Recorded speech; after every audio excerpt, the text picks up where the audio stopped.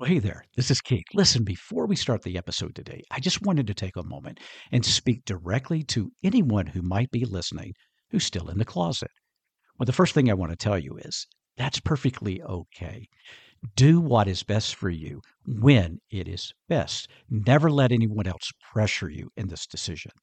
But let's say that you are thinking about coming out, or there's a part of you that really does want to come out, but you want to do so very carefully, very slowly, very strategically, and even very selectively. Well, if that's you, my friend, I've got you covered. I want you to go to the show notes and use a link there to check out my Selective Outage Method digital course.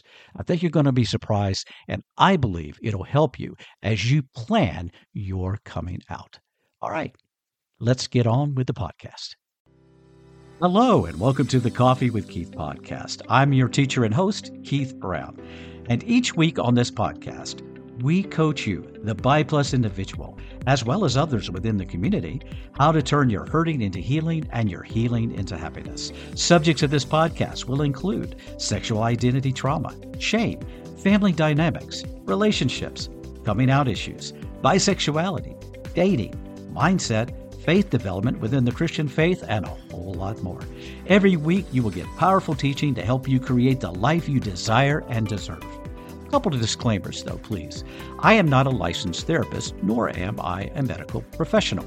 If you need either of those services, please do consult a licensed professional. Also, the views expressed on this program are either those of myself or my guest, and should be considered as such. All right, grab that cup of coffee. Have a seat here at my table. But let's chat on this episode of Coffee with Keith. Hello, my friend. Welcome to Coffee with Keith. I'm your host, Keith Brown, and this is a Friday Bible Talks episode. And I just want to quickly share with you a couple of things. First of all, if you're listening to me and you've listened to this podcast ever before, you're probably thinking, well, Keith sounds a little different today. And that's absolutely right. I have a horrific cold that somehow caught up with me, and I can't breathe. I'm having to talk and breathe out of my mouth. So please do forgive me. And if I happen to sneeze along the way, please excuse that too. But, this podcast is very important to me, and it's something that I want to keep doing, and I want to be consistent. I've been doing this every week for, you know, almost 3 years. So that's how important and dedicated I am to this podcast. And I appreciate those of you who are dedicated to listening. And so I wanted to make sure that we had this time together. Now, I will tell you that I have been putting the podcast on YouTube as well, doing a video as well for the podcast. But I will say that this week I'm not going to do that. And part of the reason is, honestly, nobody wants to see me looking like this because I do look like something that's gotten beat by a stick. But anyway, with all that said, let's turn our attention to the Bible today. And I want to read from the lectionary gospel reading for this coming Sunday. And I'm just going to read it. And, there are so many ways that one could go with this. The context is very similar to what we talked about last week. As far as the incidents, it's a different book of the Bible, a different gospel account. But I really there's something in here that just really spoke to me as I was studying this text. And I'm not going to go into great detail. One thing is because I can't breathe, but I want to share the scripture with you. And then I just want to point out something to you really quickly, and hopefully it will mean something to you. Okay, so it comes from the Gospel of John, chapter 1, verses 6 through 8, and then 19 through 28. We find these words. There was a man sent from God whose name was John. He came as a witness to testify to the light, so that all might believe through him. He himself was not the light, but he came to testify to the light. This is the testimony given by John when the Jews sent priests and Levites from Jerusalem to ask him, "Who are you?" He confessed and did not deny it, but confessed, "I am not the Messiah." And they asked him, "What then? Are you Elijah?" He said, "I am not." "Are you the prophet?" He answered, "No." Then they said to him, "Who are you? Let us have an answer for those who sent us. What do you say about yourself?" He said, "I am the voice of one crying out in the wilderness. Make straight the way of the Lord, as the prophet Isaiah said." Now they had been sent from the Pharisees. They asked him, "Why then are you baptizing if you are neither the Messiah nor Elijah, nor the prophet." John answered him, "I baptize with water. Among you stands one whom you do not know, the one who is coming after me. I am not worthy to untie the thong of his sandal." This took place in Bethany across the Jordan, where John was baptizing. This is a beautiful thing. And we see that the Pharisees in Jerusalem had sent these spies, if you will, out, these authorities of the church sent out their soldiers to come to John and say, "Hey, look, dude, who are you and why are you doing this? Who do you claim to be, right? Are you Elijah? Are you the Messiah? Are you the prophet?" And I love the way that John responds here because there's two things that John does in this response that just speaks to me. Number one is confidence, and number two is humility. And I know these almost seem like contradictory terms, but I see them both in place in this particular scripture because they come to him and they ask him who he is. Now, John looks, as we already know, he's got this weird outfit on. He's eating this weird stuff. He's looking a little freaky out there, right? And he's doing this baptizing, and they come to him as authority and representative of the temple, of the church of that time. And they say, "Look, boss, why are you doing this? What authority do you have to do this?" And he answers them, first of all, with confidence in who he truly is. He says, "I am not the Messiah. I am not Elijah. I'm not a prophet. I am just me, and I am doing what I have been called to do, and that is to point to the light." And then he goes on to say, "And that light is one that I am not even worthy to untie his sandal." In relation to Jesus, John humbled himself. Now, this is really, we look at this and they go, "Okay, Keith, this is John. He's baptizing with water." They're asking him why he's baptizing if he doesn't have this authority. And he speaks, "I'm baptizing with water. There's somebody coming that's going to do a bigger and better baptism. But this is just making the way for him." All right.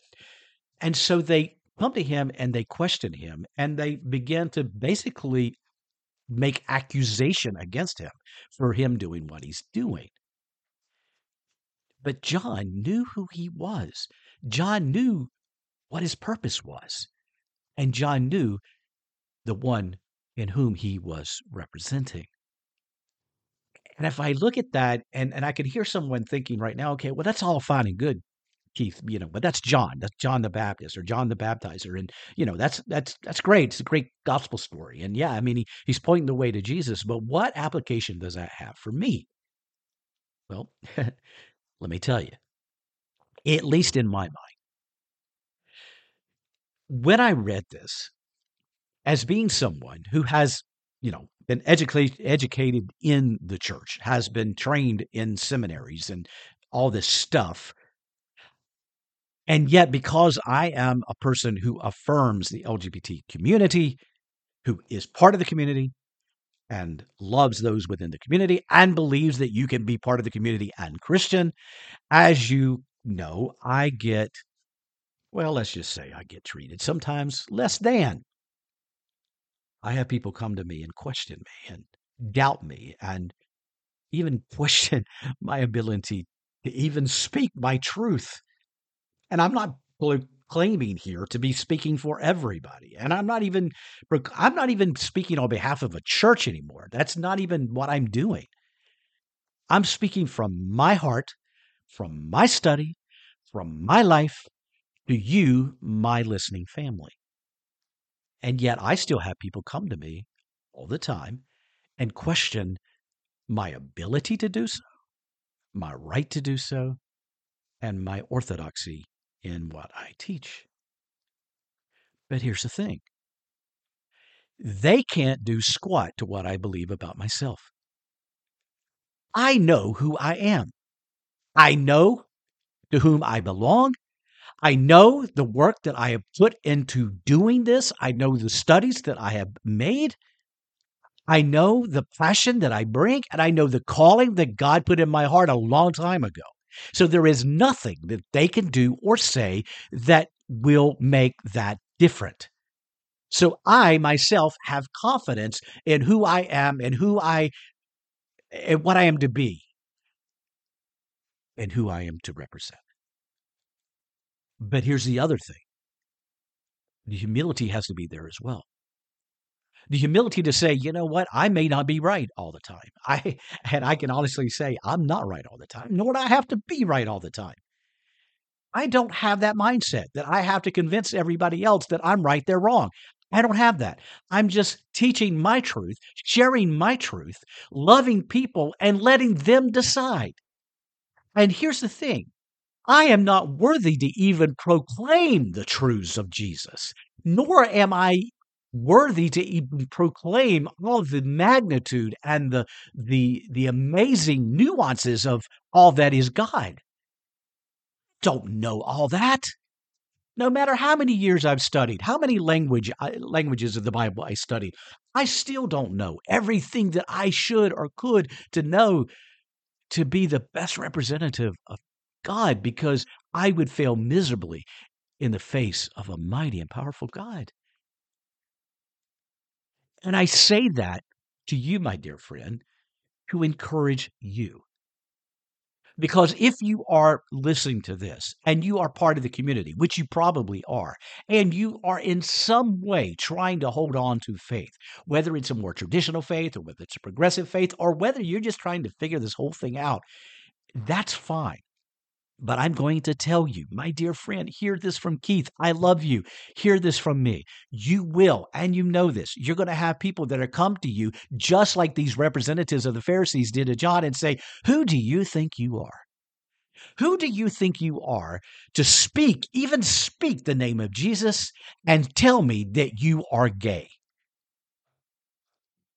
And you, my dear friend, need to have the confidence in who you are. And I know that some of you right now are struggling with that confidence. I get that. It's because you have been beaten down and abused for so many years. You have been undertrodden and abolished to hell and all this stuff. I get that. I'm going to tell you that you are loved, that you were created by God, and that God loves you and he wants you to be his. If that's your choice, if you want to be part of his kingdom, if you want to be a follower of God, then you can be. But also you have to be humble enough to say, and this is where I'm going to be honest, I think this is where some of my LGBT family miss it. Because I think sometimes we have, just like those that attack us have a very blatant arrogance about what they believe to be true, even those that never studied any academically when it comes to the Bible ever, and most don't ever even look at their Bible and only regurgitate what they have heard in a Sunday school from someone else in their church who is also not educated, and at most from a excuse me, a pastor in a pulpit who is a biased understander of the word, and many times in those cases have also not had the formal training as well, academically and scholarly. I realize that they speak with an arrogance at times, that they know it all and they have all the answers. I get that. But here's all my only caution, okay? Notice here that John responds with humility. He doesn't claim to be anything he isn't. He doesn't claim to be all that in a bag of chips.